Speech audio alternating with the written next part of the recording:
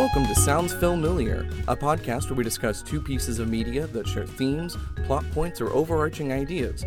Be sure to follow us on Twitter and Instagram to keep up to date with our upload schedule, news, and discussions. Take your seat, grab your popcorn, and silence your cell phones now. Please enjoy the show.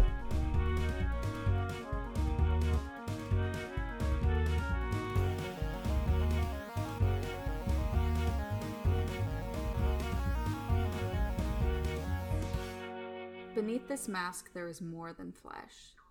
Beneath this mask, there is an idea. And ideas are bulletproof. I'm Stephanie, and this is Sounds Familiar. Voila! In view, a humble vaudevillian veteran, cast vicariously as both victim and villain by the vicissitudes of fate. This visage, no mere veneer of vanity, is a vestige of the vox populi, now vacant, vanished. However, this valorous visitation of a bygone vexation stands vivified, and has vowed to vanquish these venal and virulent vermin, vanguarding vice and vouchsafing the violently vicious and voracious violation of volition. The only verdict is vengeance, a vendetta, held as a votive, not in vain, for the value and veracity of such shall one day vindicate the vigilant and the virtuous. Verily, this vichyssoise of verbiage veers most verbose, so let me add simply that it's my very good honor to meet you, and you may call me V. I'm Justin, and there is no spoon. Welcome to Sounds Familiar. My name is Caleb. I'm Stephanie. I am, as I said, Justin. Yeah. And this week, we're discussing two of our favorite films that the Wachowskis got their hands, their good fingerprints on. The Matrix and V for Vendetta. Yeah, so technically only one of these was directed by the Wachowskis. V for Vendetta was directed by James McTeigue, I believe it's pronounced. They were producers. Right, they were producers and I believe wrote the script, so like the adaptation of They the comic. did the screenplay, yes. Yeah. So definitely little Wachowski fingerprints all over the place here. And it's really obvious, and we love them for that. So yeah. Figured this would be a good pairing. I mean, they do have a lot of similarities. I would say, like, plot-wise. I would say both of these are about the process of radicalization, the awakening of the self to the true, that's a capital T, reality, sticking it to the man, the oppression of people by virtue of mistruths and false reality. And systems. Where the comfort of being within a system that you have given up your autonomy to.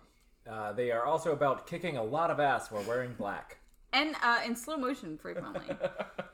Yes. I would say good enough basis for similarity here. Right.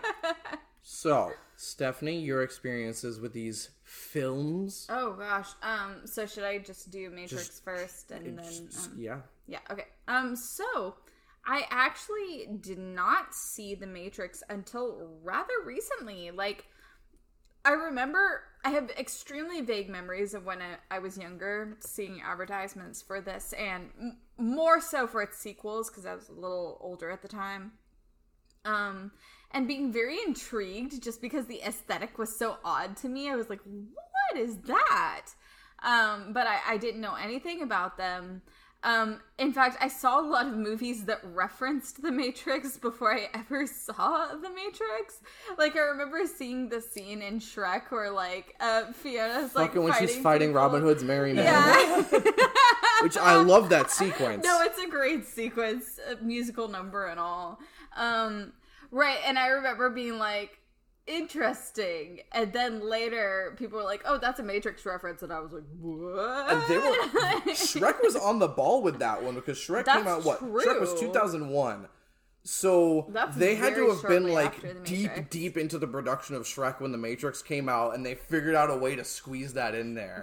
That's true. 'Cause Like, you CGI look back animation at it now, it's time- like a Yeah. reference, but at the same time, it was very close. Right, CG yeah. animation at the time would have taken them forever to get that Yeah. done. So like they were like, this movie's gonna be a thing. Like it's To be fair, we're gonna add all it. they had to do was pause the animation they already had and spin it around.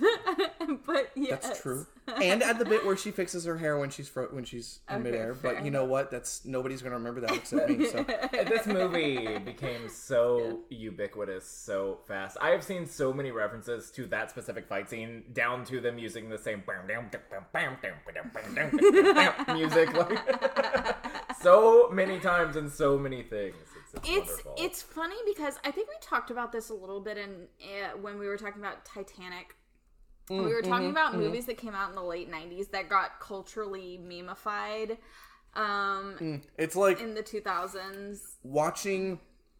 Growing up not having seen The Matrix and then going back and watching it is like the equivalent of seeing Walk Hard, the Dewey Cox story, and then watching Walk the Line, with the notable exception that The Matrix is actually a good movie.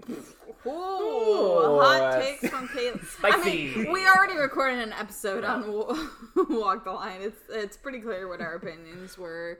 But yes, I don't know, that's the sad thing about some of those movies that came out in that time period, like Titanic and like The Matrix, is that these are genuinely fucking great movies that got so memed that right, they became notable for a handful of things that were not the themes. Right. Like Matrix became known because it was like the pioneering this style of action movie filmmaking, and everyone else wanted to get in on it, and a lot of movies wanted to parody it, like kids movies and stuff.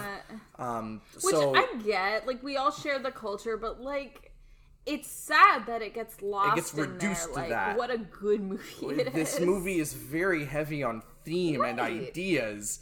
Yeah, but was also happened to be cutting edge. It was doing a lot of other new things, and it had a very unique aesthetic.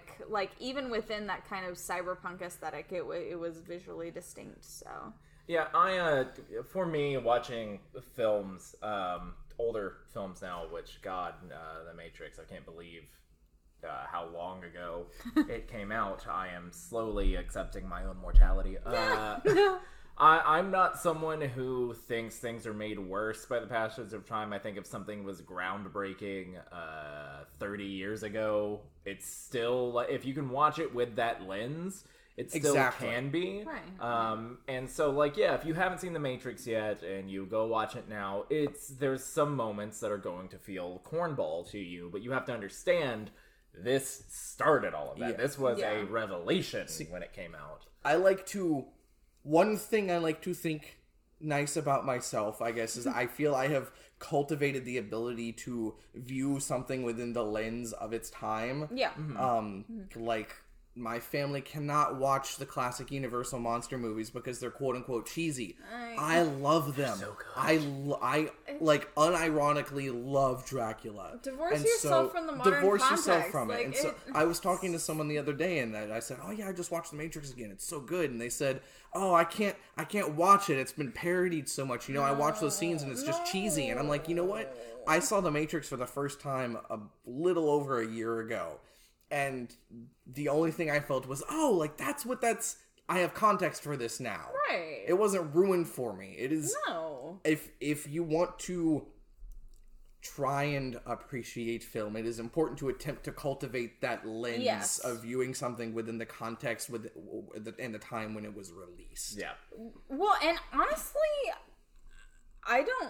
maybe I'm jumping the gun here, but I don't think that it's aged poorly, even so. No, I don't think so either. Obviously it was important at the time it was released, but still, when I watch it today, I'm like, okay, yes, obviously this was made with late 90s, early 2000s graphics with the way they were then, but at the same time, it still looks really good, and it's still, even the times when it doesn't look as modern as it could, I would say it still fits the aesthetic, if that makes sense, so it doesn't take me out of it. It's the Jurassic Park effect, and that they only use the CGI when they need to. That being said, the Sentinels do look very outdated, but not enough so that it takes me out of the film. I'm never bothered by it, and it's so firmly placed in that particular era of the late 90s, and that sort of, I guess, cyberpunk aesthetic. I could be totally misusing that, but I think it really fits within that time period, and speaks to kind of the cultural fears that were taking over at that time, the brave new world of the 21st century, And I think as both a relic of its time, but also as a movie, just regardless of time, I think it holds up really well. And I guess now that we've gotten the broad strokes Yeah. out of the way. No, you're right. It does feel very like pre-Y2K. It does, yes. but in a good way. So just a note on the impact that the aesthetics of this movie had, for better or worse. The look of superhero movies that like started coming out in the 2000s. The reason why they ditched the costumes in X-Men went with black leather is because of the popularity of the aesthetics in The Matrix. No. So for better or worse, The Matrix shaped the look of action movies for the next at least 10 years. Arguments could be made the next 20. Well, but it also wouldn't be fair to blame the Matrix for those recurring decisions. No, Because... the Matrix is not to blame for any of the homage or parody that came out of it. The Matrix did what it did, and it did it fucking fantastic. Yes. No, I completely agree. So, all right. Well, my experience is Well, okay, Caleb, you did briefly mention your experience. Yeah, no, I did. I saw this movie for the first time probably just Caleb, over a year who ago. introduced you It was probably to this January awesome 2020. movie? It was Stephanie. Wow. Told me I should watch What a it. champ that person. Yes. Justin, when was the Tastemaker. first time you saw The Matrix? A lot of these. And none of these stories are gonna start sounding the same. If you listen to Too Morbid May, you will recognize the story for just about everything we talked about. I watched this for the first time on VHS with a friend in elementary school. And it blew my fucking mind. If I had seen this in elementary school, dude. It was so cool, and this rewatch is only the third time I've seen it. I saw it that first time when I was a kid. I saw it one more time in high school, and I've seen it now. I think this is also the third time I've seen it, but it's funny to me, but this is only the third time you've seen it. Yeah. When the first time you saw it, I was probably pre-verbal. For real. And I've only seen the sequels one time each, with the exception of Animatrix? the Animatrix, which I saw because it ran on Adult Swim and Tech course it TV did. a few times. I own it, but have yet to watch it. I haven't watched the Animatrix yet, partially because I've heard it's like really violent, and I'm like pressing pause on that one. I'm gonna watch it at some point. I've seen it. It's weird because I've seen it probably 5 times all the way through. I can't tell you any of it because I was a very, very sleepy child when it was on. It'd be on at like 2 a.m. and I'm just like, I got school in the morning. Aw, That's one of those, you're staying up to watch Adult Swim because your parents are asleep and you're just doing it just because you can. Because you gotta exercise that freedom wherever you can, man. Yes, so have you seen the Matrix sequels? Yes, I have, one time each. Okay, Caleb, you have not seen them? Nope. I have not seen them, with the exception of I started watching Matrix Reloaded. I got about half an hour in because I had heard that there was a really wild orgy scene in it. I was very excited to see it.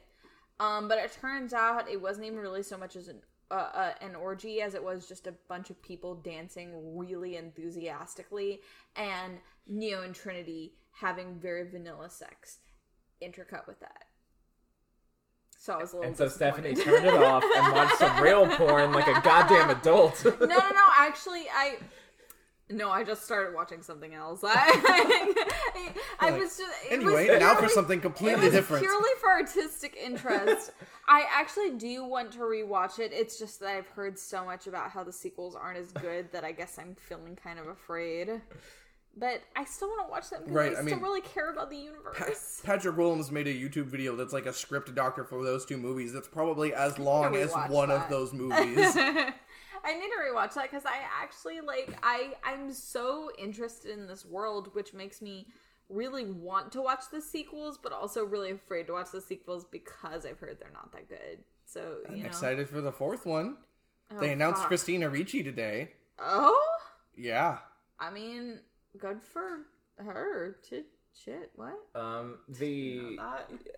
I need everyone in this room and our audience to process that Keanu Reeves is one of the most important action stars of our generation.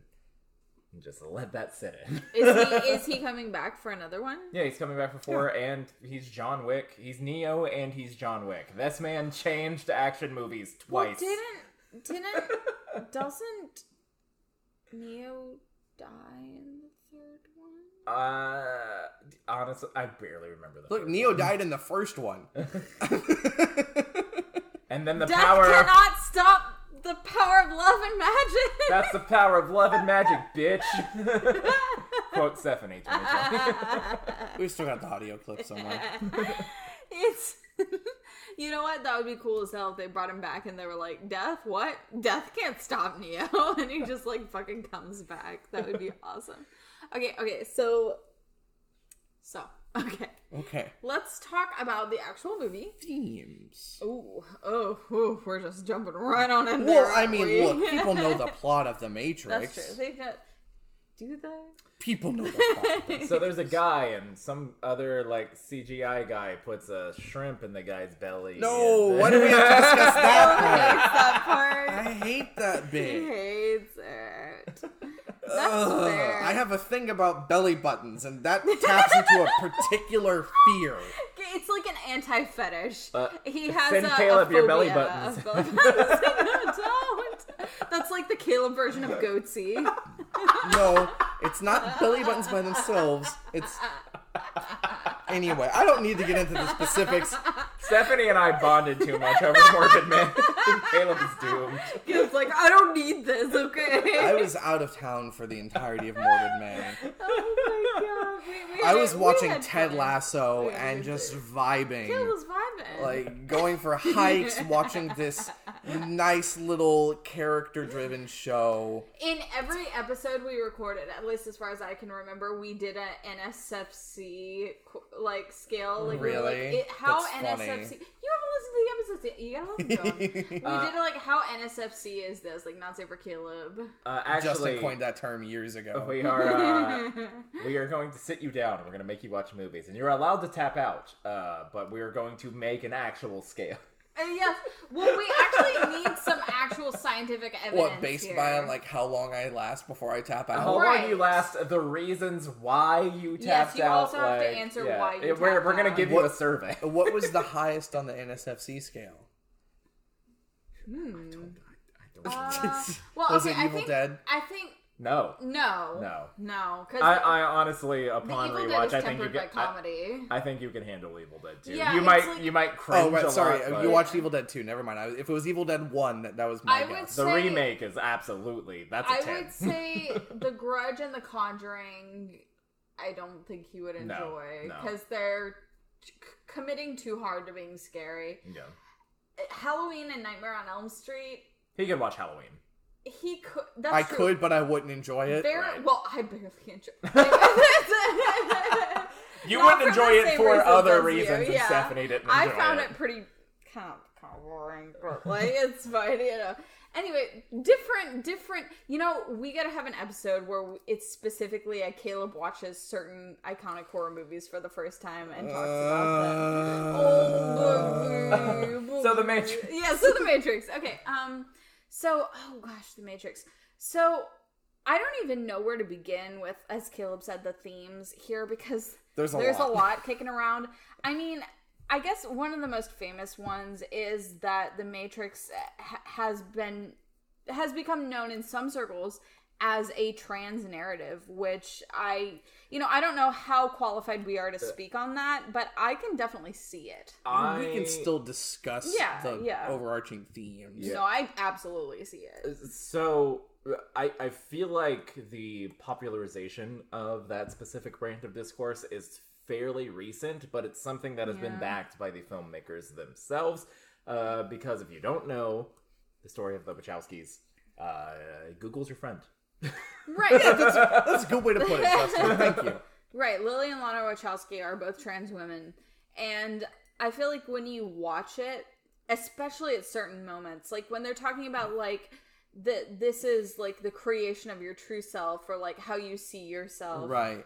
And when he starts referring to himself as Neo, Right. and his allies call him Neo, and I noticed only Agent Smith. Dead names. Yes. him. Yeah, more. Let's. Yeah. Yes, He calls to him use the Mr. term. Anderson, and he says, "My name is Neo." Yeah.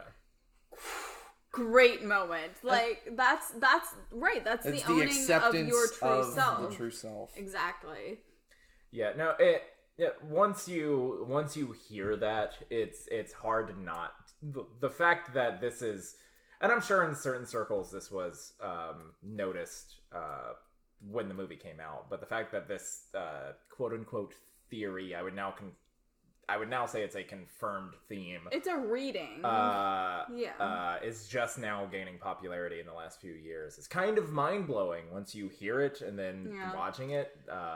It's like, not to get too meta here, but it's like being able to emerge from the Matrix. Like once you see it, you're like, oh, you see how the whole thing has been designed. Well, I'm just saying, like once you are aware of the fact that, trans people exist, like, which people maybe weren't as aware of in the general public in the 90s, but once you're aware of that, you look at it, you're like, as punchlines. yeah. Also, Republicans and conservatives who use this movie is, I'm so red-pilled to me, and you are conservative woke, kindly go fuck yourself. I can't believe I'm so offended, like personally, that I'm like, how dare you use the Matrix, First of all, the work of Miss Lana dare and Lily Wachowski, like to further your weird ass agenda. I'm so mad about that because I'm like, how can using you this to watch bitch about how women don't like you. That's literally like r/the red pill is Yes. literally about, if you take the red pill, you realize that women controlled everything, and it's like, oh no, how could you go so far away from the true path? It's bad. Dude. God, so we had a few drinks when we were watching this, and As is our want. a portion of the way through the movie, I wanted to try and keep track of the movie. One of the themes is destiny and fate versus self-determination. And I That's the good shit. forgot to keep track of where the movie ends up landing on that, or if it keeps it ambiguous. It's ambiguous. But at first I think they're telling Neo that it's his fate, it's his destiny, and then when he meets the Oracle, I think she ends up being more like he says, "I'm not the one," and she says, "Sorry, kiddo." Like that's a moment where you're like, "Wait, what?" because he What? is not yet. Right. Right. It's he has not made the choice. He has not realized or Exactly. decided that he has is to the one. choose to become the one. And so that's interesting. I wish, like I said, I had paid more close attention to where the movie lands on that. But I would, based on this discussion, argue that it probably lands more on the side of you are who you choose to be. Yeah. But also there is still a little bit. I think it plays a little bit of both sides. Like which isn't a bad thing. I'm saying there is the person you feel you're fated to be, and the decision to choose that path or not. Well, that's also, I feel like that's also relevant to the experience of being trans, because, some people who are trans describe it as ever since they were aware of themselves, they thought of themselves as not the gender they were assigned as birth. But other people go through life living as that gender and are okay with it, and then eventually are like, this isn't who I am anymore. And that's also relevant. Like, you can also become something different than what you were assigned. It doesn't necessarily have to be something that you were always fated to be, though it can be. And I don't know, I thought that was really interesting because there's a lot of these kinds of stories in like fantasy and sci-fi where there's like a prophecy or something like that, or an oracle, and that is still the case here, and yet it's given that degree of ambiguity where it's like, she can't simply tell you what your path is. You have to discover it for yourself. Right. She can't just, he wasn't, she says you're not it because he wasn't at the time. Right. But it's the fact that he is given the choice. I really like the way that this story plays with the Oracle and the Chosen One myth. Oh, yeah. Because so much of the time it's just, you're the chosen one, you have to be, that's what you're going to be, Right. that's Here what you he's are. given the option to whether or And- not he wants to be the Right, chosen most of the time there's the denial of the call, and they're like, but you have to be. This one, the hero is given the option to deny the call. Right. and I don't know. I think I like that. I like the agency that it gives the character. Yeah. I also like the way that it plays out less. It's less cliche. I feel like it's less playing into the known tropes. Yeah. I like it switches it up a little bit. I like the message that it has of you have the potential to be great, but you need to get over yourself, get over your hangups, get out of your own way, let go, and just make the choices you need to make to get there. And the choice is entirely in your hands. If you don't want it, it's not. No one's gonna be like, "Oh, you failed the prophecy." It's like, no, you made this choice. We gave you these options all the way through, and I think that's very relatable. Again, I am a cis white dude. I can't speak for any fucking marginalized group, but I feel like more so for those groups than even myself. It rings so true that you just have to just embrace who you are, but on your own terms, in your own way, and then watch as doors open for you because you've let go of any baggage that you have, and it's fantastic. And the movie uses a specific phraseology. It's more than just choosing, or it's more than just deciding to do this or be that. It's the belief. Mm-hmm. It's the moment beginning to believe. Yes, it's the moment that Neo begins to believe he is the chosen one. It's not just a choice he makes. He can say, "I am, and I'm going to follow this path," but it doesn't mean anything until he begins to believe that he is that. That he's able to tap in and see the Matrix and become the hero. Also, I like how it does emphasize the importance of a healthy, good support system. Yeah. Because Neo started embracing who he is, saying, "My name is Neo," and he started being able to kind of hold his own against the agents. But it wasn't until his support system in Trinity telling him she loved him that he was able to fully become who he is. So I saw you New York Times article that said dump your friends that are going through struggles because it weighs you down. Dude. I saw some of that on Twitter. Fuck that. Be there for other people and watch you help each other grow and shine. Right. Right. That is so. That's one thing I love so much about this movie in particular. I mean, backtracking a little bit to the hero's journey, I would say that Morpheus as a character is like the mentor. So you expect the death of the mentor. And so that's why it's so interesting when Neo is given the option, like when the Oracle tells him there's a time when you will hold your life and Morpheus's life in your hands and you will be given the option to choose between the two of them. And the fact that we are so acquainted with the hero's journey means that we are expecting the death of the mentor. But the fact that Neo can then choose to say, no, I do not choose for Morpheus to die. I don't want him to die. He will not die. That is really interesting to me because it's like usually that character in the stereotypical hero's journey would die. But because Neo is supposed to be able to control this reality, he is then able to choose that will not happen. You look like you're having a I feel like Sokka in the Tales of Ba Sing Se when he's vibing, he's about to lay down some fucking. Okay, I hype myself up too. I'm too much my own hype man. Okay, not Neo. Possible. The story of Neo in the original Matrix has also far longer than it's been spoken of as a trans narrative. It's been spoken of as a Christ allegory.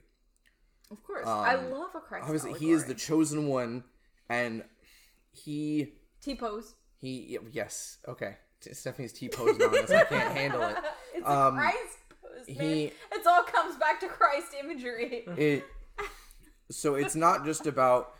On the one hand, you have the romantic love from Trinity, but then you also have Neo sacrificing himself for Morpheus. There is no greater love than this, that a man should lay down his life for his friends. T-pose dab. Fucking... No, I that's, think yeah, that's what it is. that, and I would say that's more, having the hero, the newly chosen, or like the newly realized hero, laying down his life for his friends is probably is a more powerful narrative than, you know, Luke Skywalker watching Obi-Wan getting killed in front of him. You know, and then, you know, he comes back and gets to talk to him face to face in the next movie. Yeah. You know, it's the death of the mentor. I would say the newly formed hero choosing to do that is more powerful narratively, I would think, than, you know, the old dying to make way for the new. Because it is the acknowledgement of the legacy, the acknowledgement of what came before, and the valuing of that as not simply something that can be disposed of, but something that is still valuable, something that you need with you as you proceed into the future. And I don't know, I really appreciate that, because I guess it's so rare to me to have a narrative in which there's a young hero's journey protagonist to be like, actually, I don't want my mentor to die. Yeah. Like that's kind of powerful, because that's like rewriting the rules, sort of. I love it because even though they both survive at the end, the Oracle was not wrong, because in that moment when he chooses to go back for Morpheus, Thomas Anderson died and Neo was fully born. Ooh. Oh, excellent. The death and rebirth, man. Okay. Oh, that's a whole different. Like, I noticed Justin gets we're points going for that off on one. a complete tangent here, Do because it. that's how I do. I noticed a similarity between this and V for Vendetta. So, because I'm who I am, I love the romance, you know. I'm all about that. So I noticed that the big kiss moments in both these movies were both with, there was a man unconscious and a man behind a mask. And to me, even that seems to speak to the trans narrative. Like, the sleeping man who has yet to awaken, and the man behind a mask who asserts that the mask is not who he is. Like, Well, I don't it know. doesn't he assert that the mask is who he is, because he has that line where he says, "There's a man under this mask, but I assure you it is not me." right. It's But he says that behind this mask there's more than flesh, there's an idea, and also the man under this mask is no more me than like the bones and the flesh Yes. behind it. But I thought it was interesting because in both cases it's like, it's this big dramatic act of romance, and yet it's with a man who is not fully what he is. It's where in the story that the kiss takes place that gives it the impact that it has. Right. It's like, it's right before the big moment. And I think that's kind of beautiful, because it's the act of being loved. It's the act of receiving love from someone that makes them truly what they are and allows them to truly accomplish their mission. Of course, Right. in V's case, he is dead when that happens, but it's still relevant, like, for the narrative. Right. It's like it's she kisses him, and then it's almost like he has an extra armor going into that encounter with Exactly. Creedy's men, because doesn't he say? She does kiss him. He kisses him him. before he leaves. Wait, does she have to? Yeah, she kisses him right before he Okay, leaves. so it's before he leaves. And so he Is it after? No, it's before. Okay, It's is it before. It's before. I'm like, my brain is like. So it's before he leaves to go fight Okay. Creedy and his men, and when he and comes he back, says, "I can't." Right? no, Yes. when he comes back and she says that she loves him, he says, "You have given me all I need," or that's paraphrasing. the most beautiful thing you could have. The given most beautiful me. thing you could have given me, and so that gave him. Evie was, yes, he manipulated her and did horrible things Oh, to it's her. dark and fucked up. It's dark I and love fucked it up, and for we'll get to that. We'll get to that. We'll talk We'll about. get into that. Yeah. But it was also she was also his remaining connection to humanity.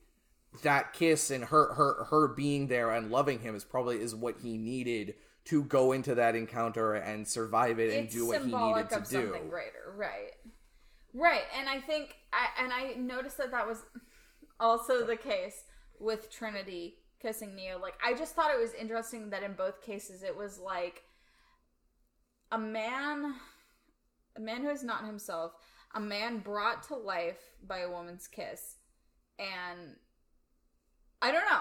To me, that seems like almost like it could be part of the trans narrative, like someone who seems to be a man but is not a man, like is then becomes his, or in this case, her truest self, like by encountering the love of the feminine, as Joseph Campbell might put it. The encounter with the goddess. I don't know. It's interesting. It's a lot easier to read that in The Matrix because this is a fully original work.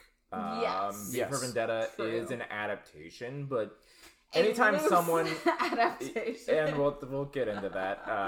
Yes. But even if you're adapting something, if you have a strong message or point of view, like just as a person or as an artist, it's going to bleed into that work somewhat. God bless the Wachowskis, they always have a point of view. Oh, They absolutely. always have themes they are explicitly trying to get across. Right. They do not make movies to just make a fucking movie, right? They No, you'll always have a know. message. They always have an idea. And I love that. Yeah, I no, love exactly. a director with an idea, with a theme, with something to get across to an audience It's through like this medium. every time you see something that the Wachowskis made, even if you didn't realize it was the Wachowskis while you were watching it, if someone tells you afterward, you'll be like, oh, yeah. Yeah. Yeah. Like with Sense8, another one that I would definitely recommend people watch. Like, that's another one where it's like, you'll just be watching it and vibing, but if someone tells you it's the Wachowskis, you'll be like, yeah, I could see that. I haven't seen season 2, but season 1 of Sense8 was intense. And still so sad it got canceled. I But know. Are they glad still it got making to that end. movie? Or did they already do Oh, it? they did. They did. It already happened? Yeah. Fuck, see, I... I've not watched any of it. You should watch It- it. No, I'm just if you're glad not it gay got to have now- a real ending. No. As I get older, that Kinsey scale keeps sliding. Yep. That seems to be a common theme among us. Okay, so Let's talk about some of the lighter stuff in the right, Matrix. yeah. Let's see. Clearly, tons of kung fu movie homage. Okay, Oh, okay. yeah. So, Justin, oh my god. please take us I've away. been wanting to talk about the scene. The training scene between Neo and Morpheus. Mm-hmm. That is such a good way to establish the new rules of this Oh, universe yeah. and have Neo go through his, like, journey is through a classic, like, kung fu movie style ass sequence, because it hits all of the notes it needs to. It shows you the new rules for this universe in such a beautiful, natural way Yeah. that doesn't feel heavy-handed or over like it's over explaining itself. Because It's he so has to elegant, learn I how to fucking love fight, it. so It's it makes simple. sense. It's so simple. They're just like, he gets in the chair and Tank's like, I can just upload it, and Neo's like, I know kung fu. And then guess what? Boom, they fight. That moment when Neo's catching his breath and Morpheus goes, "Is that air you're breathing?" And Neo's like, "Oh shit!" I'm like, "This is so good. This is so good." So Let's- fucking good, dude. Let me pause for a moment. There is something that it's not okay. I'm not pausing. There is something that these two movies have in common, and that is one, the choreography and cinematography. They work hand in hand. The action is very clear. Yes. Like, there might be it's great. there's a fair amount of cutting because, you know, they're intense action fight scenes and these people aren't actually going to be hitting each other. But it is clear, distinct. You can tell what is happening in the action. It's not a fucking Transformers movie. Like, two people are fighting and you know what punches are being thrown, what kicks are being received. You know, your brain cognitively, you grasp what is physically happening on screen. Yeah. And then on top of that, the lighting is also great. Even when it's dark. Like the scene in V for Vendetta when Evie first meets V and she is being accosted in a dark alleyway, it is still well lit. You understand that it is late at night and it's a dark alley and there are these creepy men, but it is lit well enough that you can still see what is happening, unlike Godzilla. Like, your brain understands it is dark, it is late, but visually, there's still enough information for you to pick up on what's going on. And I love that. I cannot say enough about clear filmmaking and cinematography and editing to where your brain can understand, to where you can watch an action scene happening in the dark of night and still Again, grasp it. Bringing you around to the MCU to make it relatable. That's why the Shang-Chi trailer has me very excited. It's Yes. like, those look like the most, like, you can see the action. Yes. Oh, that's action good. sequences that we've ever had in the MCU. So that makes me very excited. That's yeah, the color, kind of the color gradient. I thought that was interesting because the Matrix is always signified by like the color green, and then the real world is like this kind of like a blue filter, but like a blue filter that signifies like natural light, like how natural light is blue Like, light. even when they're in the Nebuchadnezzar, it still feels like natural Right, lighting. which is so cool. Even though because they're, like, deep underground. Right, they're in an enclosed spaceship underground, and yet there is that, like, kind of clear blue light that is, like... It's a good point. I totally forgot that we discussed that. Yeah. And it's really cool. And, like, even when you see them, like, typing in the Matrix, it's green. And so that is, like... It's interesting because green is sort of a color that we associate with, like, the natural. But I guess in this case it's been co-opted to sort of be representative of the machines in their artificial world. Yeah. Which... red is the opposite of green. I'm just now noticing this. The lady in the red dress, which was supposed to be an anomaly in the Matrix's coding that was supposed to distract Neo. It's the opposite of green. Anyway. No, that's a perfectly good point. That's another good sequence. Is, were you listening to me or were you looking at the lady? You're looking at the woman in the red dress. And right. I mean, I can't blame a man. So. Well, it's not like they seem to see red very much in that world. No, yeah, the color itself. Right. Oh god, I had something, Stephanie. Oh. What were you talking about? Oh gosh, well I was talking about color grading. Let's talk about the villains for a second. Oh. Mr. Cypher. No. I want to talk about Cypher. Cypher. Moving on. No. I like Cypher. Hold on. I think Cypher's a cool Hold on. character. We can. You're allowed to say fuck Cypher, but also No, he's a But also- great villain, but fuck him. no, but also Cypher had a point. He did. And by that I mean, I totally understand. If I lived in those shitty situations and had to eat fucking amoebas for breakfast, lunch, and dinner for 8 years after living in the Matrix, I probably would also want to return to the Matrix. Oh, I'd be back in there so fast. I'm saying, So I'm not fucking saying fast. he's not a piece of shit.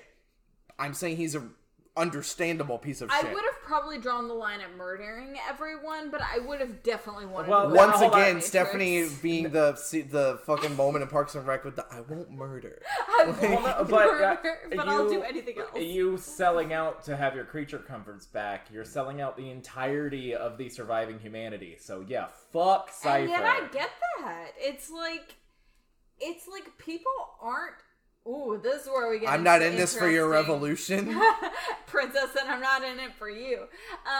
This is where we get into the kind of the interesting questions. Like, technically, people who are in the Matrix aren't actively suffering. They're just living in the world. Like, the fact that it's not quote unquote real. Like, what is real? Right, that brings up the question, like, if you don't know... Right, like, if people are experiencing it and it seems real to them, then it is real, you know?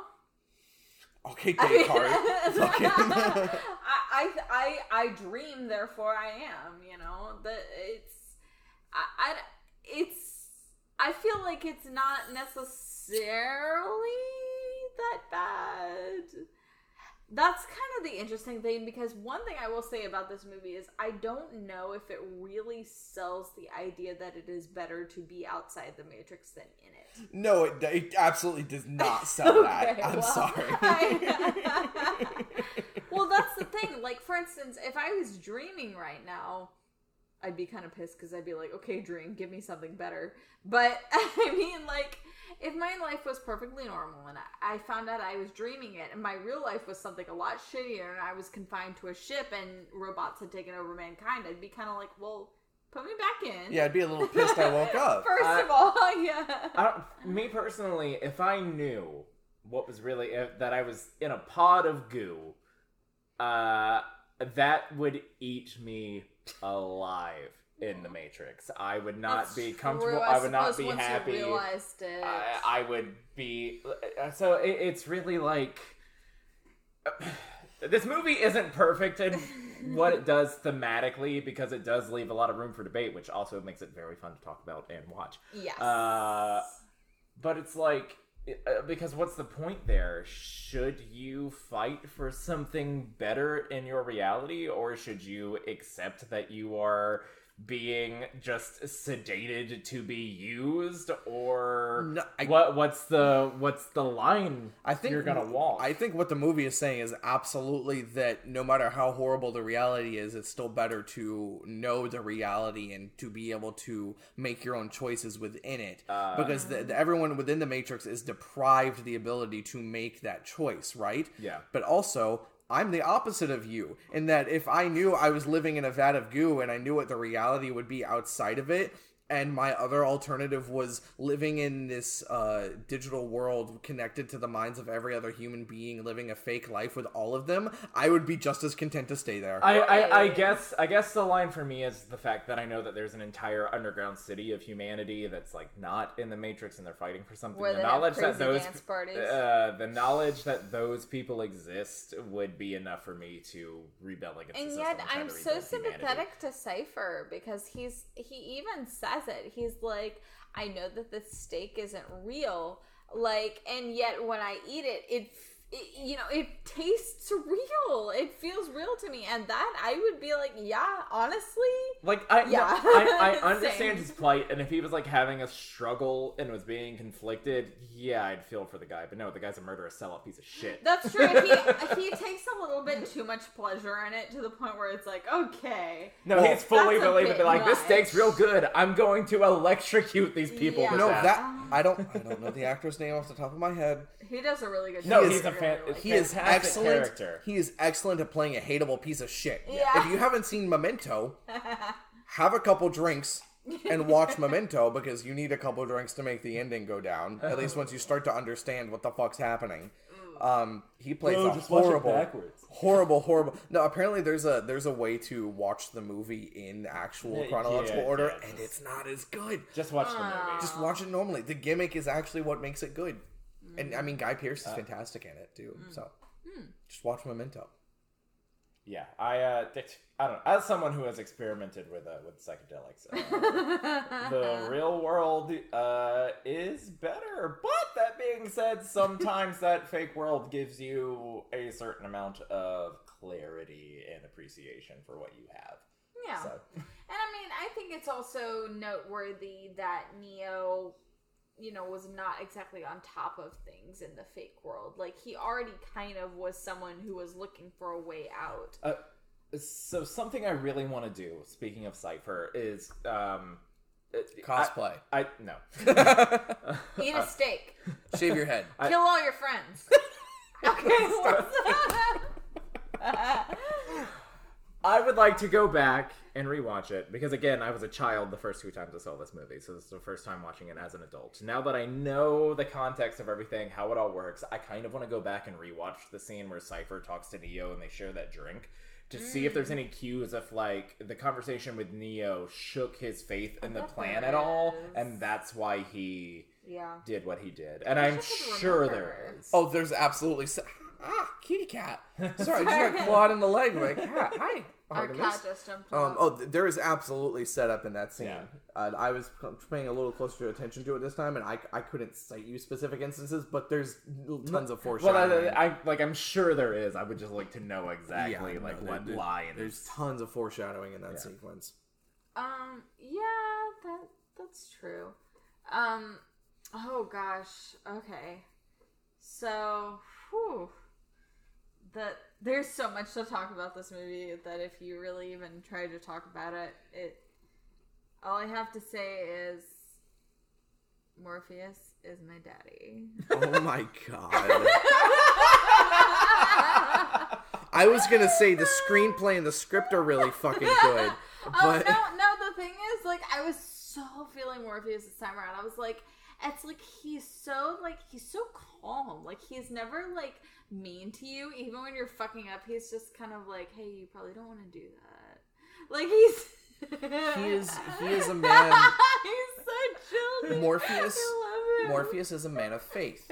Exactly. He is a man of unshakable faith. Right. You like Morpheus because he's a hot priest character. That's what he is. That's what Morpheus is. honestly, that's probably true. Morpheus is the Like- sexy, sweary priest from Fleabag. Like, honestly, yeah, like, I totally love Keanu Reeves as Neo, but, like, this time I was like, Morpheus, he could just, like, tell me what to do, you know? Like, he could just be like... Stephanie I flip-flops believe back that and you will forth do between this. the innocent the innocent knave and the fucking priest. God. Oh my god. No, I was really feeling it this time. I'm at a stage in my life where I'm really into like hot dads and like extreme vibes there with Morpheus. Like, because it's like he never gets mad at you. He only, it seems like kind of disappointed. It's like, oh, daddy, no. Like, I was feeling it, man. Anyway, so The Matrix is a great movie. You should watch it. Let Morpheus be your daddy. Is the takeaway. Oh my god. Anybody else got anything? This movie, once again, I say this with every classic movie that we watch. It's as good as its legacy tells you it is. If you haven't watched it in a while, give it a rewatch. If you've never watched it, watch it. And just, again, throw away all of you're gonna notice references. Just throw all that away. Just watch it with fresh eyes. Try to watch it as a movie because you'll realize, as I would argue is the case with Titanic, oh, this is actually a pretty good really fucking good movie. movie. Like, Yeah. just on its own. Like, and you should appreciate it for that. Frankly. Like, so Stephanie's gonna come to your house Yeah. and beat you. we're gonna have a fucking talk about the Matrix. Stephanie's gonna show up like, you want to tussle? I'm gonna do the little finger the signal come that at me. like the come at me bro thing that Neo does. Yeah. All right. So First, actually, Morpheus does Morpheus it does during it the training first. sequence, and How then could Neo I does it. forget? I'm sorry, Neo Daddy. pulls his trainer's move and does the, which is a great moment. Yes. I love that. No, it actually is. It's really great. I fucking love it, dude. Okay. I'm sure we'll probably have more thoughts about the Matrix when we get into our Second discussion movie. at the end. Yeah. So join us after the break for V for Vendetta and see how far the rabbit hole goes. Oh. Hey everyone! Thanks for checking out our show. Give us a follow on Twitter at SoundsFilmiliar and let us know any film pairings you would like us to cover. Did you also know that we have a sister show that covers cryptids, UFOs, and anything else strange and spooky? If that sounds like your thing, be sure to listen to I Hope You Exist on your favorite podcast service. We love you. Now back to the show.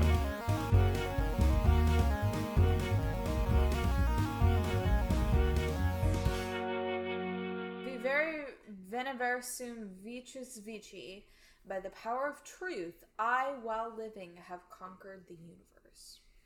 Hell yeah. What an excellent segue into our bit about V for Vendetta. That's about trying to cheat the devil, isn't it? Ooh, it's from Faust. Ooh. Ooh. Babe. I broke Justin for a second. Were we recording this? Yes. Okay. Speaking of Faust, fellow nerds will be very excited that Guilty Gear comes out tomorrow as of the release of this I don't episode. know what the fuck What's the Guilty what? Gear What? is. Guilty Gear is a fighting game. There's a character, a crazy doctor named Faust. Oh, cool. in I the love game. any Faustian reference. Sorry to all the Redditors watching WandaVision, guessing that it was Mephisto. It was Mephisto all along. When in reality, it was It's just Agatha about a all woman's along. psychological journey, something that you wouldn't be interested in. Mephisto is pretty cool. I'll give them. No, we're not giving any credit to the dude might be who was a cool. no. We're not giving any credit to anyone involved with One More Day. Sorry, not One More Day. What was the? I'm not. Yeah, it was One More Day. One day more. Brand New Day is what followed it. That's when okay. Dan Slott started. Right before that was One More Day, and we're not giving any credit to the storyline that broke up Peter Parker and Mary Jane. Never Fuck mind that. Never mind all of the Ghost Rider and Doctor Strange stories that involved Mephisto. That one Spider-Man No. story tainted the whole Fuck legacy. Ghost Rider. Fuck Doctor Strange. Aunt May should have died of cancer. Kim was like, ship or I'm gonna be mad as hell. Look, okay. Let's talk. My OTP. Let's talk about Spider-Man ships for a second. Wait, what? No, I'm gonna go off on this for a second. We're recording. Go for it. Go for it. Yeah. There's a scene in what was it? It was ASM number 90. Okay. Okay. Where Peter he attempts to save the life of Captain Stacy. And he reveals, as he's dying, that he knows that Peter Parker is Spider-Man. Mm-hmm. And he says, be good to her. She loves you so very much. Huh. And he dies. Okay. Okay. And Peter says, I'll love Gwen and cherish her as long as I live. Her dad dies, revealing that he knew it was Peter all along, so he never really gave his full effort to capture Spider-Man because he knew, right? Mm-hmm. All the while Spider-Man thinking he was this awful guy who was trying to do him in.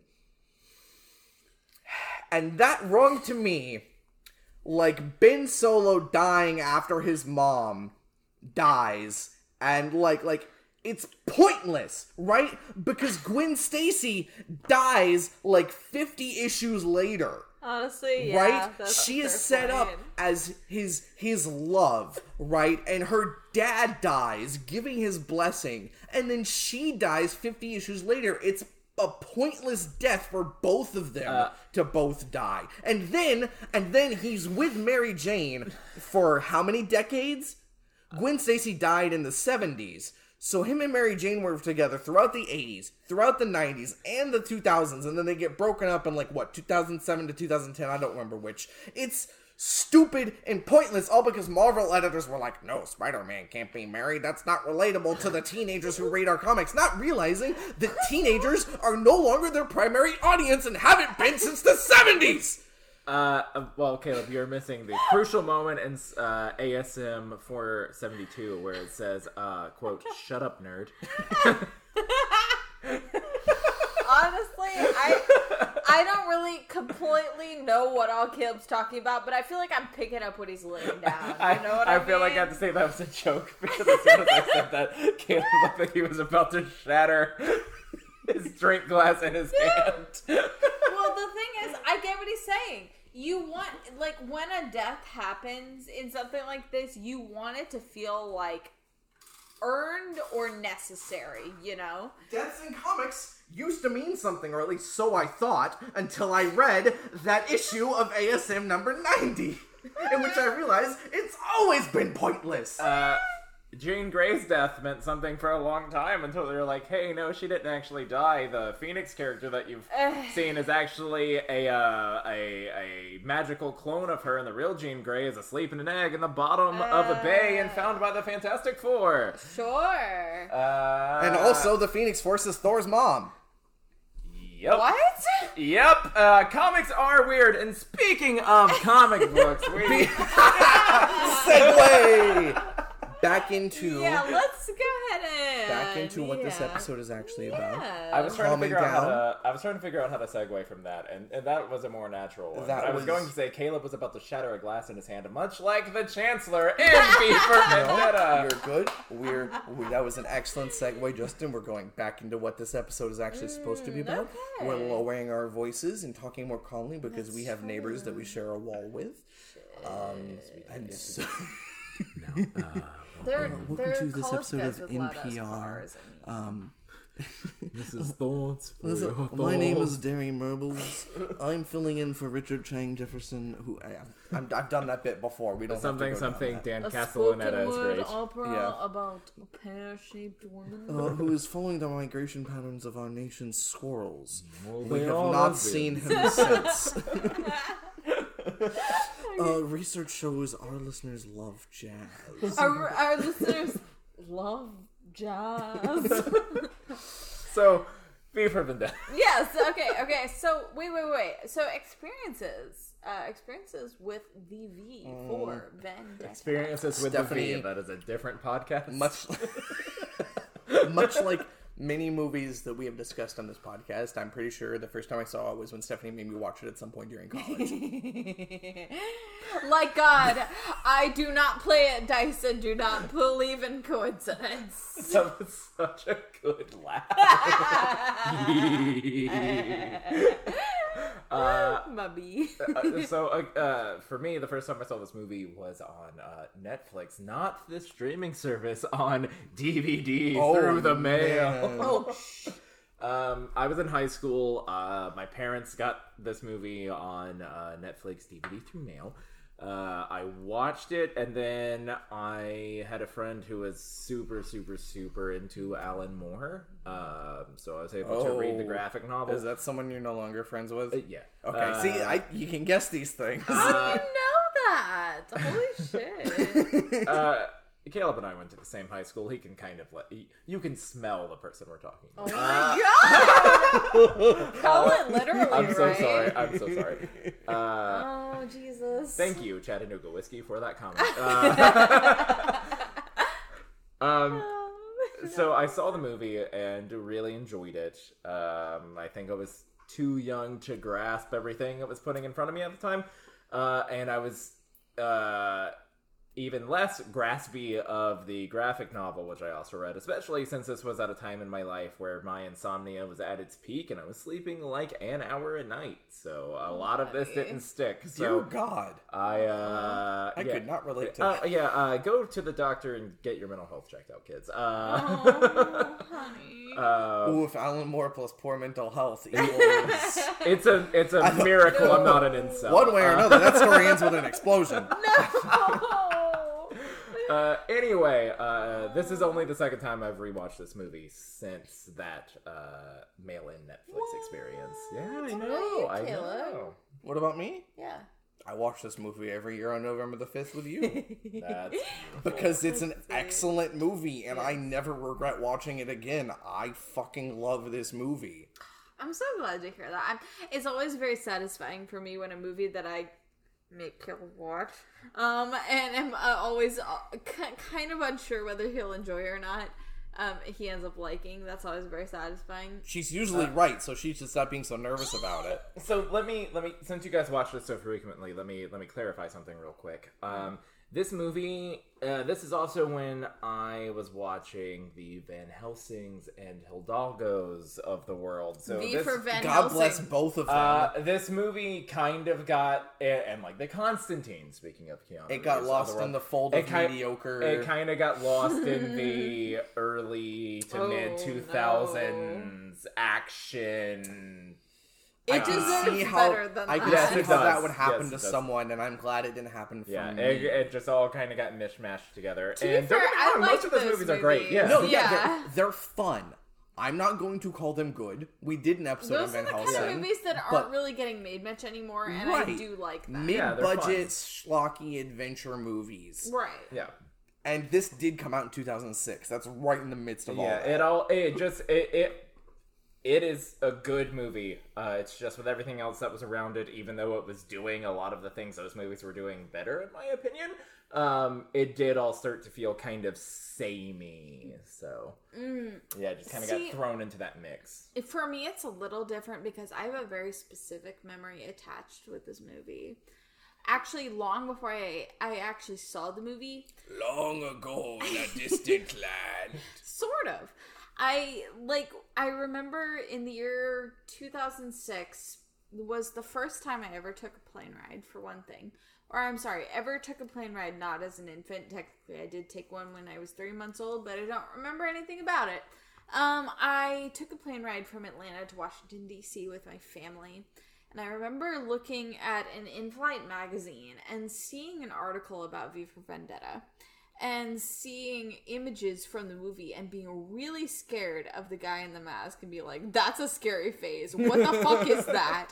And yet at the same time being like, That's anonymous stuff. what is this? Like, I remember being really intrigued. Like, I want to know more about this movie. And then I remember when we were in DC, where we were flying from Atlanta, I remember seeing a trailer on a TV in a restaurant for V for Vendetta and being like, that looks so fucking cool. But also I'm 12 and I don't have a TV, and I've never seen a movie in theaters, and I don't know what's going on right now, and yet I'm feeling right. things. I forgot that sometimes I forget that my first movie that I saw in theaters was Angels in the Outfield. And the first movie that Stephanie saw in theaters was Shrek 2. Shrek the Third. Oh, Kayla? even worse. Shrek the Third. Stephanie saw her first movie in theaters in 2007? Yes. 2007. Sweet Summer Child. So the year after this, right? So I just remember feeling like, oh, I'm so intrigued by this. Like, I'm scared, but also I want to know more. And I had to completely table that until I want to say my freshman year of college, when I actually ended up watching the movie. And I want to say it was on November the 5th, because I remember Someone was having a watch Remember party. the 5th of yes, November? someone was having a watch party, and God bless that person. I don't even remember who it was. Some dude. God bless college dorms. Yeah, exactly. And they rented out like a lecture hall with a big Good for them. Hey, I What know. an enterprising A freshman. fucking ally right there. And I remember watching it and just being like, like, So, what? how long after seeing this movie did you go to Spencer's and buy your V for Vendetta poster that you had in your dorm room? Oh, like 2 weeks. Like, or it wasn't even Spencer's. It was, so my college would have like a big, like, beginning of the year poster sale. Fuck And yeah. I went straight over there and was like, I see a V for Vendetta please. poster. I'm buying that shit immediately. Stephanie Like, had, in her dorm room, had a V for Vendetta poster, a Doctor Who poster, a Moulin Rouge poster, and Star Wars? I stand by those. No, you're... I also had a map of Middle Earth, I want to Yes, say. and a map. I knew there was something Yes. Hobbit related. In Oh, Most of course. those You ain't knew there had to very be a well. token thing. Exactly. Whatever. Anyway, as far as I'm concerned, all of it's aged pretty well. That was me specifically taking a shot at Doctor Who. Oh my god, what?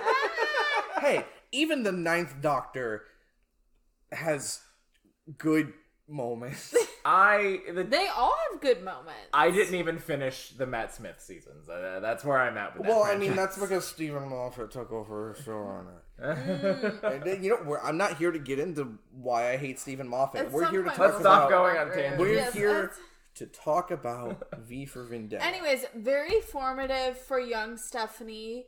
And when I first saw it, it was like very cliche, like mind blown moment. I was like, oh, that's what that means. Like, that's what those feelings I have actually mean. Like, I'm a freshman in college and I'm just now discovering the concept of sticking it to the man. And Stephanie had yeah. always internally felt the concept of Right. sticking it to the man. You feel it inside, She but just you did can't not know always how to put it into articulate words. Right, exactly.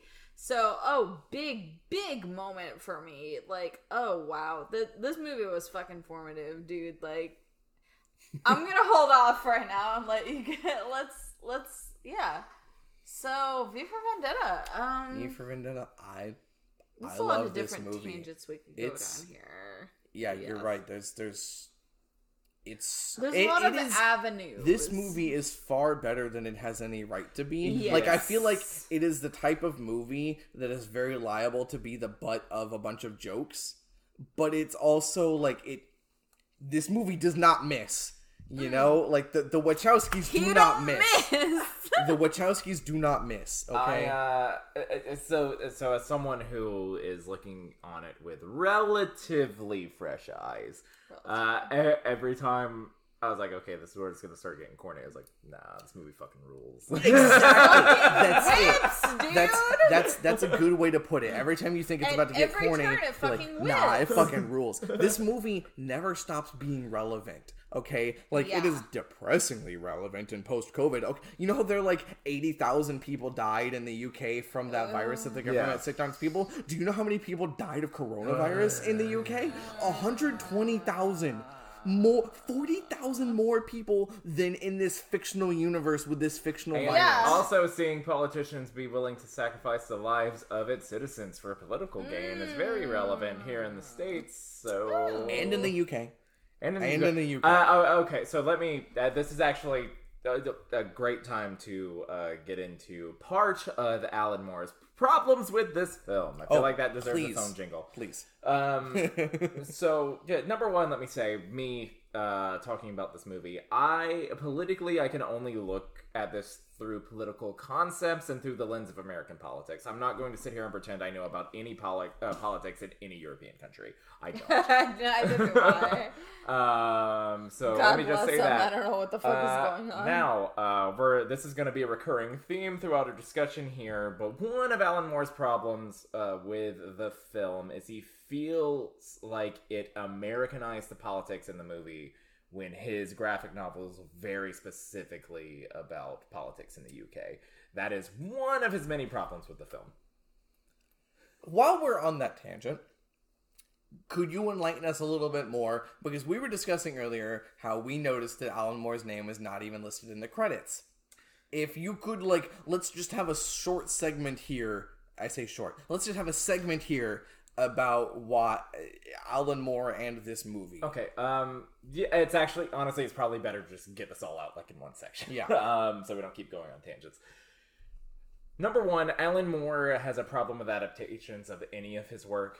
His name isn't on the Watchmen film. I don't think it's on the Watchmen TV show. He wants his name stricken from any adaptation of any of his work. I don't even think his name's on the animated Killing Joke movie. I mean, I wouldn't want my name on that piece of shit. Yeah. No! It's not good. It's not good. Oh, dear. Yeah, that's not even a controversial opinion. Justin. And I'm not an expert on the subject. I just kind of skimmed some articles. You can hear Alan Moore This is himself. a podcast. That's all you need. Yeah, you can hear Alan Moore himself talk about it in different interviews, and there's tons of YouTube essays about Alan Moore and his relationship to adaptations of his material. Yeah. But just my understanding of it is, number one, he felt like it Americanized the politics too much for him, and he specifically wanted it to be about politics in the UK. Number two, he feels like his message is diluted, and he feels like there is more of a clear hero and villain in the story. Yeah. And at the time that he was writing the graphic novel, he wanted it to kind of show the faults and sins of both of these sides of extremism. Now, that is a take that is definitely dated in our modern time. The all sides are bad. Or Yeah, whatever. yeah, the good people on both sides. Yeah. Hashtag both sides. Yeah. And also, he had a huge problem with V's interpretation. He feels like the movie romanticized V too much, which I'm here for. Extremely. No, I'm here for it too, but I get what he's saying. He yes. said Evie falling in love, actually in love with V in the movie feels like very, very Hollywood. It's very romantic. But we love that. We do love that. In the graphic novel, from what I remember and from what I read about Alan Moore's opinions, is he feels like Evie goes through what she goes through, but is still traumatized by V, but grows to respect and agree with his point of view, and ends up picking up the mantle at the end. And it's less of a romantic relationship than it is more of V just served as a vehicle to radicalize Evie. So he felt like what the film was saying, while close to his intentions, didn't exactly hit the mark. And Alan Moore is not the type of artist who, unless you are doing a 1-to-1 adaptation, he's not going to put his name on it. Most people are fine with close enough. And don't get me wrong, Alan Moore is not a perfect human being. He might not even be a technically good human being, but he is a great writer, and good for you for just living in the UK and doing your weird sex magic, Alan Moore. Do your thing. So I have read the graphic novel, but it was in my freshman year of high school, right on the heels of me watching the movie, and I was like, oh shit, I need to read the graphic novel. And then I read it and I was like, what the fuck is this?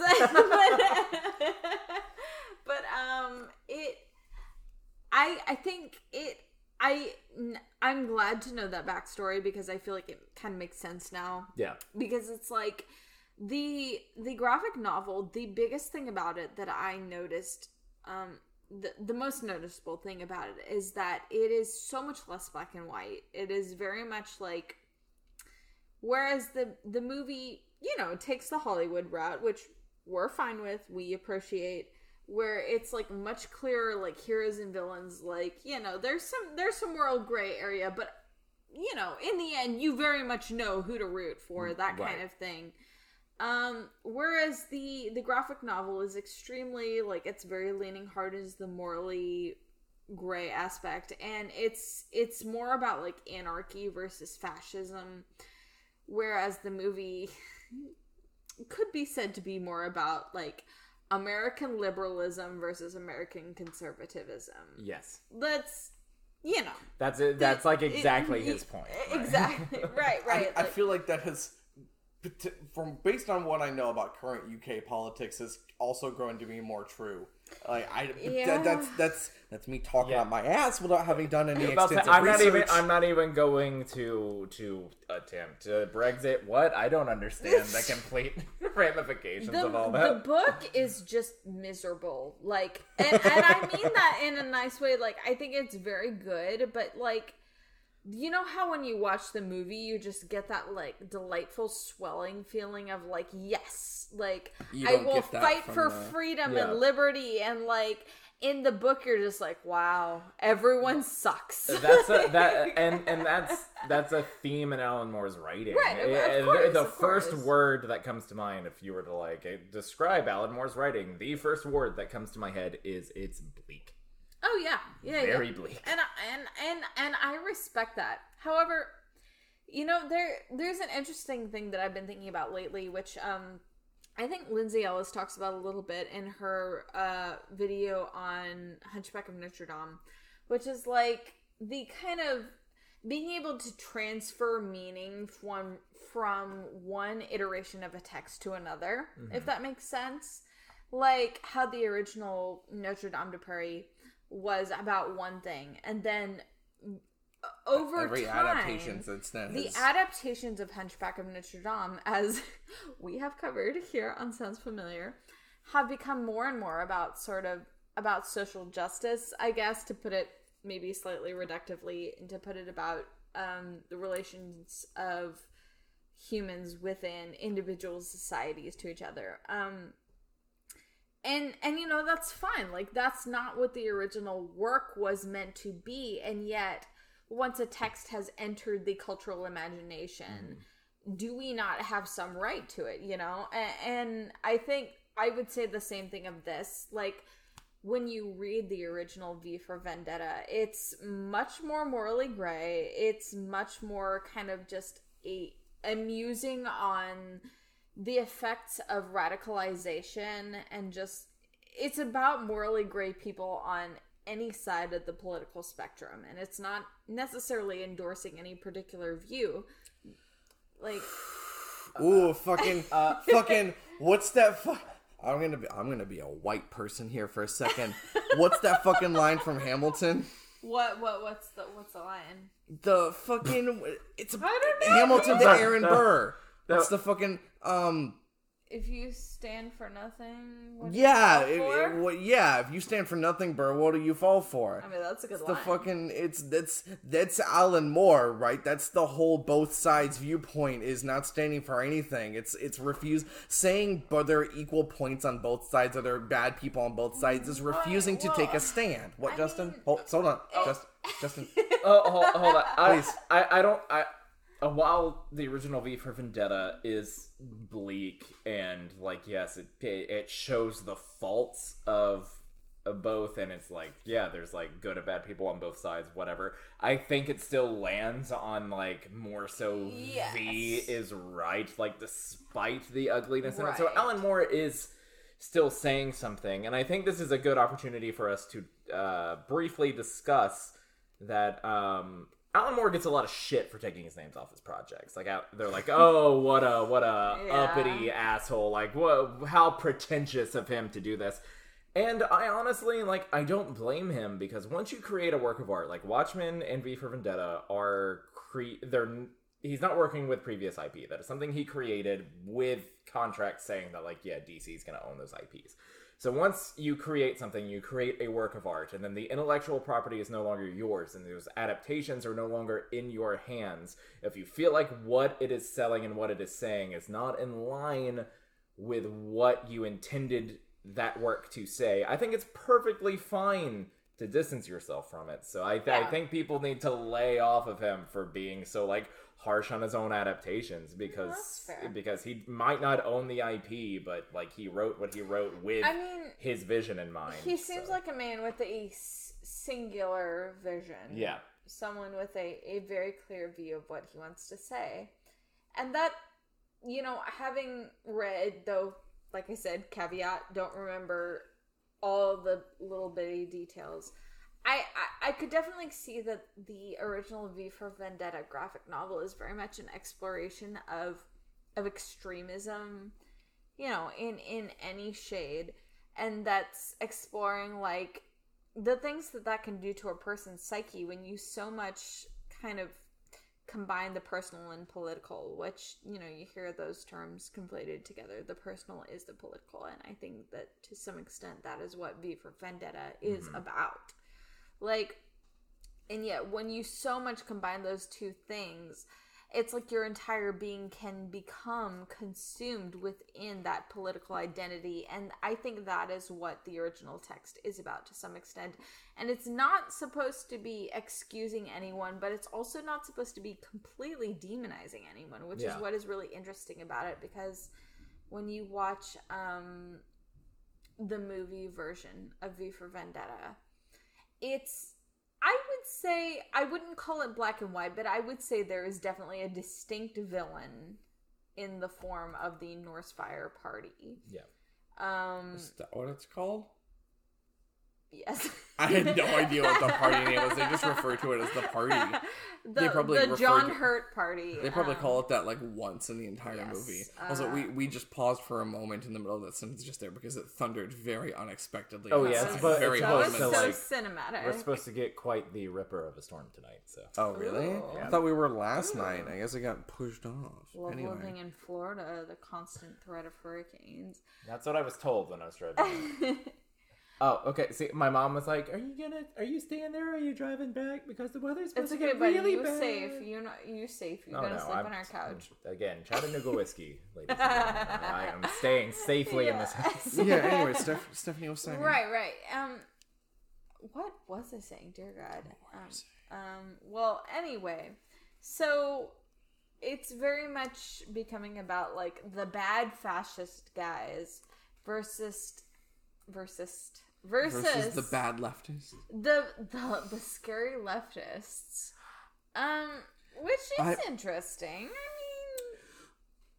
I feel like that's a good moment to talk for a second about the acquiring of Justin. Justin's acting like he had something he really wanted to say. That's more important than Justin.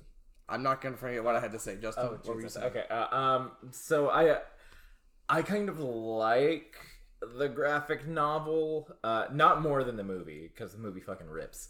Exactly. But I do, to a degree, appreciate what the graphic novel is doing, because a lot of our stories that we get now, especially like in big blockbusters, they have very much a, like, the heroes win kind of cookie cutter thing, which I'm not shitting on that at all. I love that shit. I'm an MCU fan. Like, fucking just spoon feed that shit to me. No, same. But I do kind of like that this movie, and especially the graphic novel, is willing to deal with morally gray protagonists, and I wish more people would do that nowadays. It's specifically people who are being given millions upon millions of dollars to make blockbuster films. Like, there's tons of great art out there that are doing. Deadpool is not the only morally gray character. Right. There can be morally gray characters that don't quip about it constantly. Because, like, while I love our characters that are, like, allegories for our strong beliefs and, like, give us the hope to carry on because we can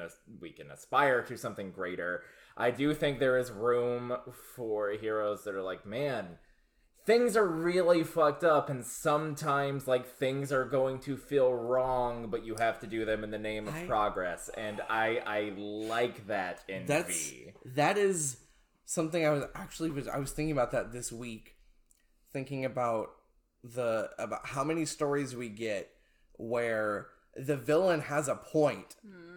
The villain has been slighted, and the thing that they are fighting against is something that should be fought against. Like the as I already said, the villain has a point, but because they're going about it, quote, the wrong way, the hero fights them. That's the big and excuse.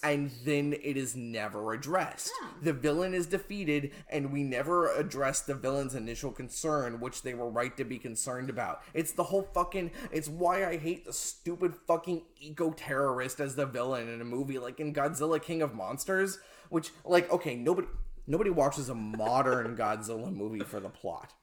But that's what fucking ruined the second modern Godzilla movie, Godzilla King of Monsters, was that the eco-terrorists are like, oh, we're here to help the Titans because they're here to restore the natural balance. Like, fuck you. Like, I'm sorry, like, fucking, where people are right to be concerned about the ecosystem, about climate change and all this shit, and making them into the villains to, like, help these monsters wipe out all of humanity. That's not where we want to be. That's not a message I want to...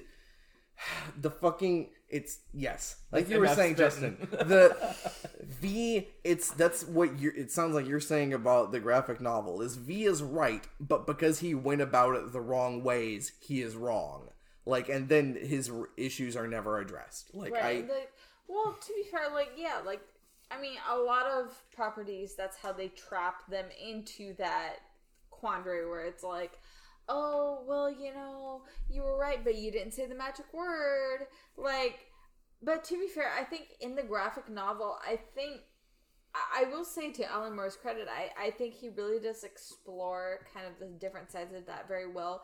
And he very much kind of conveys that, like, this individual person, whoever V was, you know, he's a very disturbed person who has completely subsumed the political and the personal.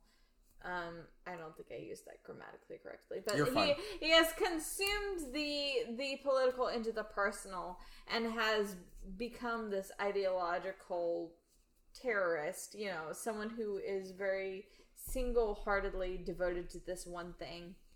But, you know, that, I mean, I would say in some ways that a graphic novel and a movie are two different forms of media. Yeah. No, they are. They absolutely Right, are. and tell different stories, and that's okay. Like, within a book or a graphic novel, you have more room textually to tell a certain story. And within a movie, you have 2 hours or less, you know, give or take, in which to tell a story, and it's okay to simplify it a little bit, and I think it's okay that there are two different versions of this story that exist. And in fact, I kind of like the idea that there are two different versions of this story that exist. Yeah. Like, you have the more complicated version, which Alan Moore wrote, in which it's anarchy versus fascism, and there are pretty shitty people on both sides, and people who are obsessed, and people who are human, and people who are fallible. And then in the movie, you have maybe a more clear-cut version in which you can see a good versus evil narrative, and you can align yourself with one or the other. And that's okay. Like, when you take those in tandem, maybe you see kind of the combination of those things. And that's not to say that the movie, after all we've said, that the movie entirely dismisses Right. the fact that V has questionable methods. Oh, yeah. Because Evie is arguably the audience stand-in, and you know, as soon as she realizes that V has been murdering people, she's like, she is not okay with it, and immediately plans to, like, she pretends that she's going to help him so that she can try and get out of being his captor. She's pretty active. Narc. Yes. Oh, okay. So it's We're about to get into this. our audience stand-in views him as clearly having wrong methods, questionable methods. I would say it's never completely black and white. Like, even when it seems black and white, there are because you still some shades of gray. usually agree with V. Like when Evie but- finds out, Evie's like, "You killed the guy who was the head of the fake news network." Oh no! And You Via's, stabbed Alex Jones to death. yeah, Crickets. yeah, and she's like, "Did you kill him?" And Via's like, "Yes," and you're like, "Yeah, of course he did." Yeah, Of course, I yeah. mean, so would I. Well, I'm fine with But, this. yeah. Like- But, I mean, I think... We'll hold off on that. So just we've spent a lot of time on it now, but I think I'll sum up my thoughts between the graphic novel and the film like this. I think that having two adaptations of a work that still sticks to the core ideology to some degree is, for the audience, maybe not for the creators, but that's a whole other thing. For the audience is actually better, because then you get to get the message of the work from two different points of view, and you are able to think about it and discuss it in a more informed and enlightened, for lack of a better word, way.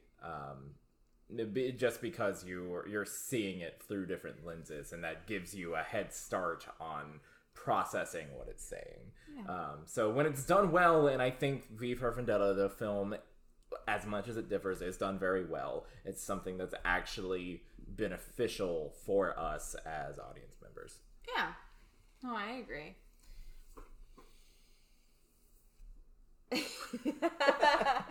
Waiting for Gil to say something. No, I wasn't saying anything. I was leaning back and collecting myself.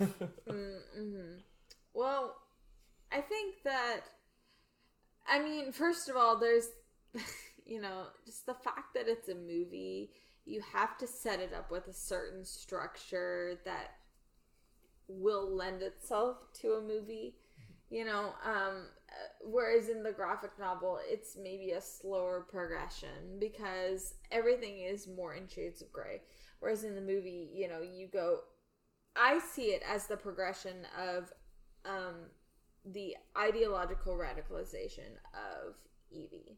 Mm-hmm. Where she starts as someone who is trying very hard to be neutral, and over the course of the film goes from neutral to caring about the cause to being an active radical participant in the cause. And I think that's good. Like, I honestly feel like in the movie she has more agency than she does in the graphic novel. And I'm going to choose my words carefully here because I can't really remember it that well. But, like, in the graphic novel, from what I recall, you don't get as strong of a sense of her as a character as you do in the movie. It's more just someone who's kind of caught up in all these machinations. Things are happening to her. Right, exactly. Right? Yes. And she feels much more active in the movie. And I like that. And that this is where we get into some interesting territory when you compare this with The Matrix. Because it's a different narrative, and yet there are these similarities between them. Like, you can see Evie as sort of this Neo character who is someone who is having to be awakened from the dream state. Right, she's just living her life, trying to not make any waves. And I'll be honest, there are some times when I find Natalie Portman's performance of this character a little stiff and awkward, and yet, because I am so invested in the story, I can rationalize that to be true to the character. Like, I can feel her character being truly stiff and awkward because she is torn between this, like, the fact of where she is in her life and the knowledge that her parents were revolutionaries and that is her legacy.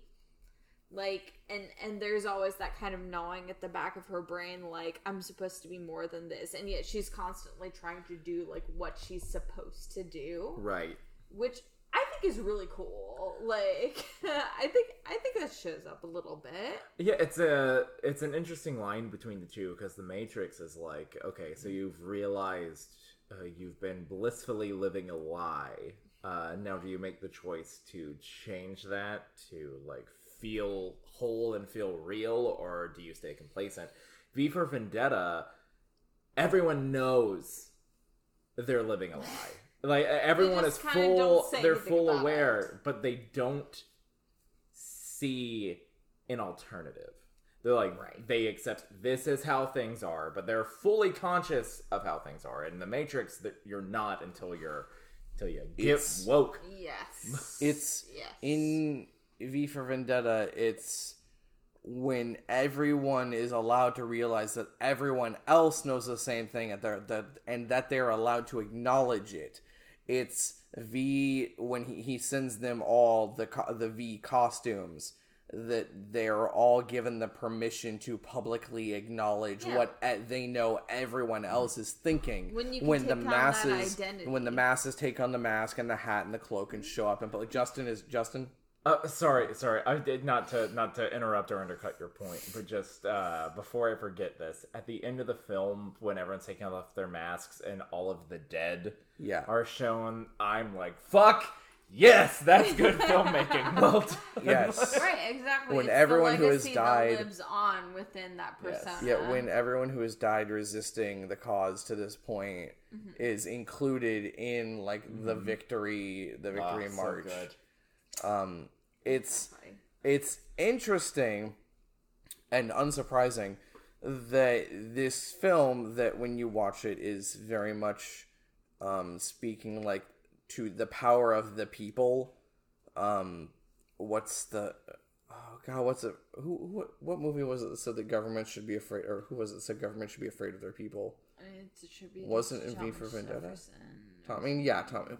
What am I thinking of that I heard that? No, it doesn't matter. People should not be afraid of their government. government should be afraid of their I think that's in- people. Was that in That's V for not Vendetta? in It was in V for Vendetta then. Yeah. And that's I don't know who actually originally said it. that's one of the points of this movie, is that like that this populace, this trodden populace, and all these people who are thinking these things that they know they shouldn't say out loud because the government will say something, are allowed to come together and realize that together they are more powerful than their oppressors, was co-opted by 4chan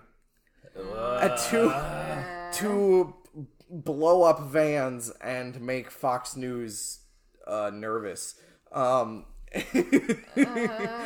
think it's funny that this, I guess I would call it a socialist metaphor. I'm not sure. I could be using that term entirely wrong. Anarchist, if you go by Alan Moore's original intent. Yes, this power to the people was co-opted by dudes to make Fox News think that they're hackers who can bring the government crumbling to its knees. Don't get me wrong. I love when people fuck with Fox News. Absolutely. But there's a line.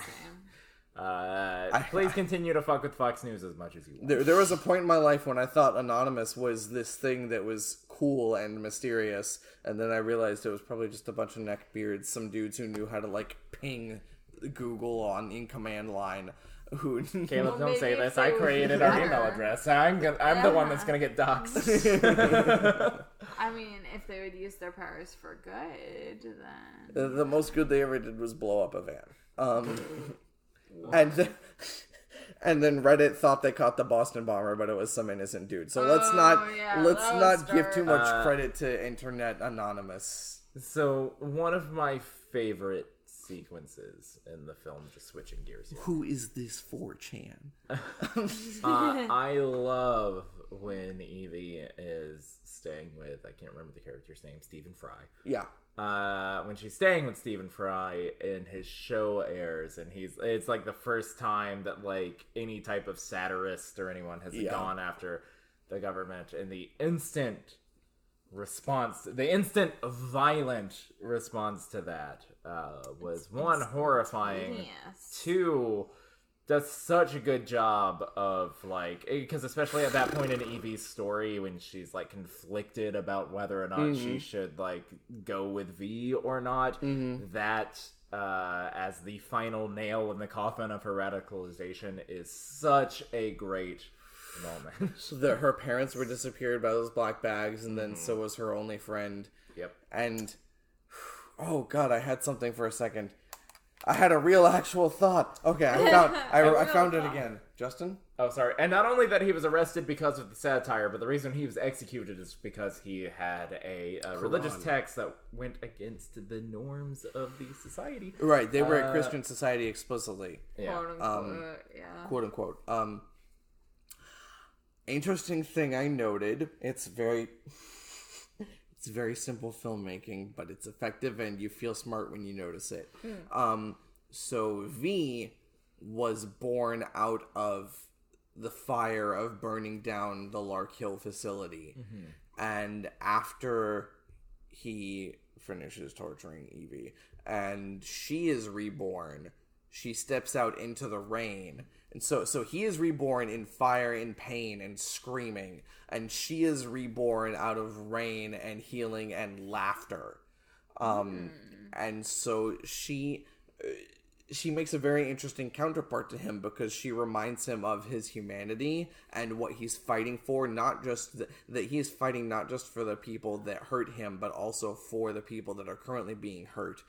And that she is supposed to be the less destructive side of him. Justin is once again... No, sorry, just the moment where he's offering her his cloak and she, like, shrugs it off and, like, walks out so she there. can feel the rain. Such a powerful So moment. good. Oh, my God. This movie fucking rules. I know, it fucking slaps.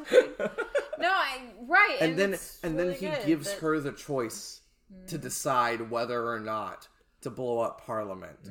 He says, I don't remember the line, but he is fighting for a about future the new that, world belongs to different people. right. who will He is make fighting the for a decision. future that will not be his because he knows he is about to die. Right. So he is going to give the power to decide that future to someone who will live to see it. Right. I also love the moment when she comes back and says she can't stay here, and he says, "You'll find no locked doors here." I was just like, She's Yes. completely free, is what is said. Right. I do really like that because it's interesting because it's like simultaneously like the kind of horrific sculpting of someone into a fighter for this resistance, and yet the acknowledgement that the future that they usher in will look different from the present, you know, will be something that could not have been even envisioned by the current, you know, the current people who are fighting for this cause, which is in some ways like that's the essence and in some ways the downfall of progressive movements is that the future is something that you cannot see. The future is something that is always in motion, and that you have to leave up to the people who will live it. Always in motion, the future is Yes, thank you, Yoda. impossible to see. I probably paraphrased that. I'm Yeah, sorry. more or less, it's fine. No, it's fine. I was already smiling because I was having a different thought, and then as soon as you said that, I was like, I have to quote Yoda here. Like, difficult to see the future. Yeah, exactly. Always in No, motion. exactly. Right. And I do like that though because I feel like it is extremely relevant. Like the fact that they are intercut together is to show not so much just that the cycle is repeating itself, but that it's a positive repetition. The cycle repeats itself, and yet change is inevitable. Like with each new generation that comes, the cycle must progress further to a different stage. And what you were saying just now triggered another thought. We're just going endlessly here. When Evie says that she loves V, it doesn't necessarily have to be a romantic love, because the letters from his cellmate that he passed on to Evie, when she says, "I don't know who you are, but I love you," that could have been what Evie was trying to say to V, was like, she learned that was, it doesn't matter who you are or what you've been through, like, I love you. And so it didn't have to be romantic love. It could have been Evie learning that and carrying that, and him feeling like he had actually finally gained what she had, what his cellmate had. That's such a good read. Well, and I think that's a part of the whole point of the movie is that the platonic, the personal, or the political, the personal, the platonic, the romantic, it's all one. inextricable from each other. It's just the forms in which we love, the forms in which we insist on existing, the forms in which we exist. We insist on existing with other people, connecting with other people. It's all one, and I feel like that's the takeaway from these movies. You know, it's all bound together. Our existence is inextricable from the existence of the people around us. Insert the Mr. Incredible meme. Love is love. Ass is ass. No, it's so good. Like, and that's what I really love about these movies is that, you know, I feel like both of them, they really put it just an interesting process of romance at the heart of it, and just like both times, like ways you wouldn't really expect, like, but it's all about like the combining of the political and the personal, the combining of the ideological and the romantic, and it's the joining of I'm too drunk for this. The joining of the ideological, the romanticizing of the political, and when you fall in love with an idea, you fall in love with a person. Or when you fall in love with the person who represents the idea, I should say you fall in love with the idea. Well spoken, comrade. No, that's why it's so important. That's why you need both. That's why you need Evie to fall in love with V and for him to fall in love with her, despite the fact that they've got some weird fucked up shit going on there in the meantime. It's the ability to transfer your general conceptual caring for humanity and it's relating your specific relationships to another person, your empathy with another person, and translating that to everyone around you, whether you know them or not. Because that could be an extremely broad, vague thing, but when you put it onto a person, when you put it onto a face or a mask, when you put it onto a singular entity, you can say, this is the person that represents everything that I love, everything that I don't understand, that I want to understand, everything I want to be. This is what I want and what I need to know. And I think that's what's so powerful about it, is that person represents the other that you seek to understand. Right. And you God, these movies are so powerful, and I'm just now realizing, like, okay, like, they could a certain read on based on what we're saying, we're like 3 rabbit holes deep now. Is like the we're like on my fundamental worldview Alice. is the ability to transfer your empathies for a specific person you know to people you don't is necessary for caring about the betterment and the future of all mankind. Right? The personal. Justin's over here fucking the political. Exactly. And I think that's been really formative for me, because now I love the concept of a love story that is about love as the process of conversion, or the process of conversion as a love story. Like beginning as someone who is blind to something and becoming someone who sees something, who sees more than what they saw before, because they love, because they connect with something beyond themselves, because someone who represents something other to themselves becomes something that they know. I don't know. Do these words make sense? No, they really do. and I think all of the points we're making is if you want a relatable point, that's the reason why it is getting harder and harder and harder for you to love your hyper-conservative uncle. It's because we, as a people, especially an interconnected people, constantly online, are becoming more and more aware of how these things that you were supposed to shrug off in previous generations, like, oh, that's just how he is, oh, he's just set in his ways, actually harms marginalized people or even just society in general. And yeah, it's this movie really makes you realize that, like, yes, you should have empathy for everybody as if you knew them, but also that harmful behavior is toxic and should be confronted. That's about the Right. interconnectedness of things.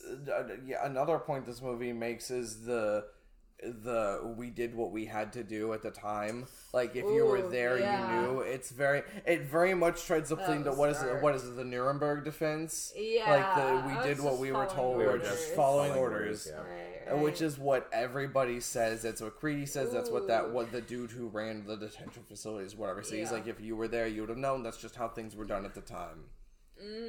And that's if, like Justin said, hearing shit about like giving passes to people who were born like way before you, who are super racist. You want to give them a pass, but also guess what?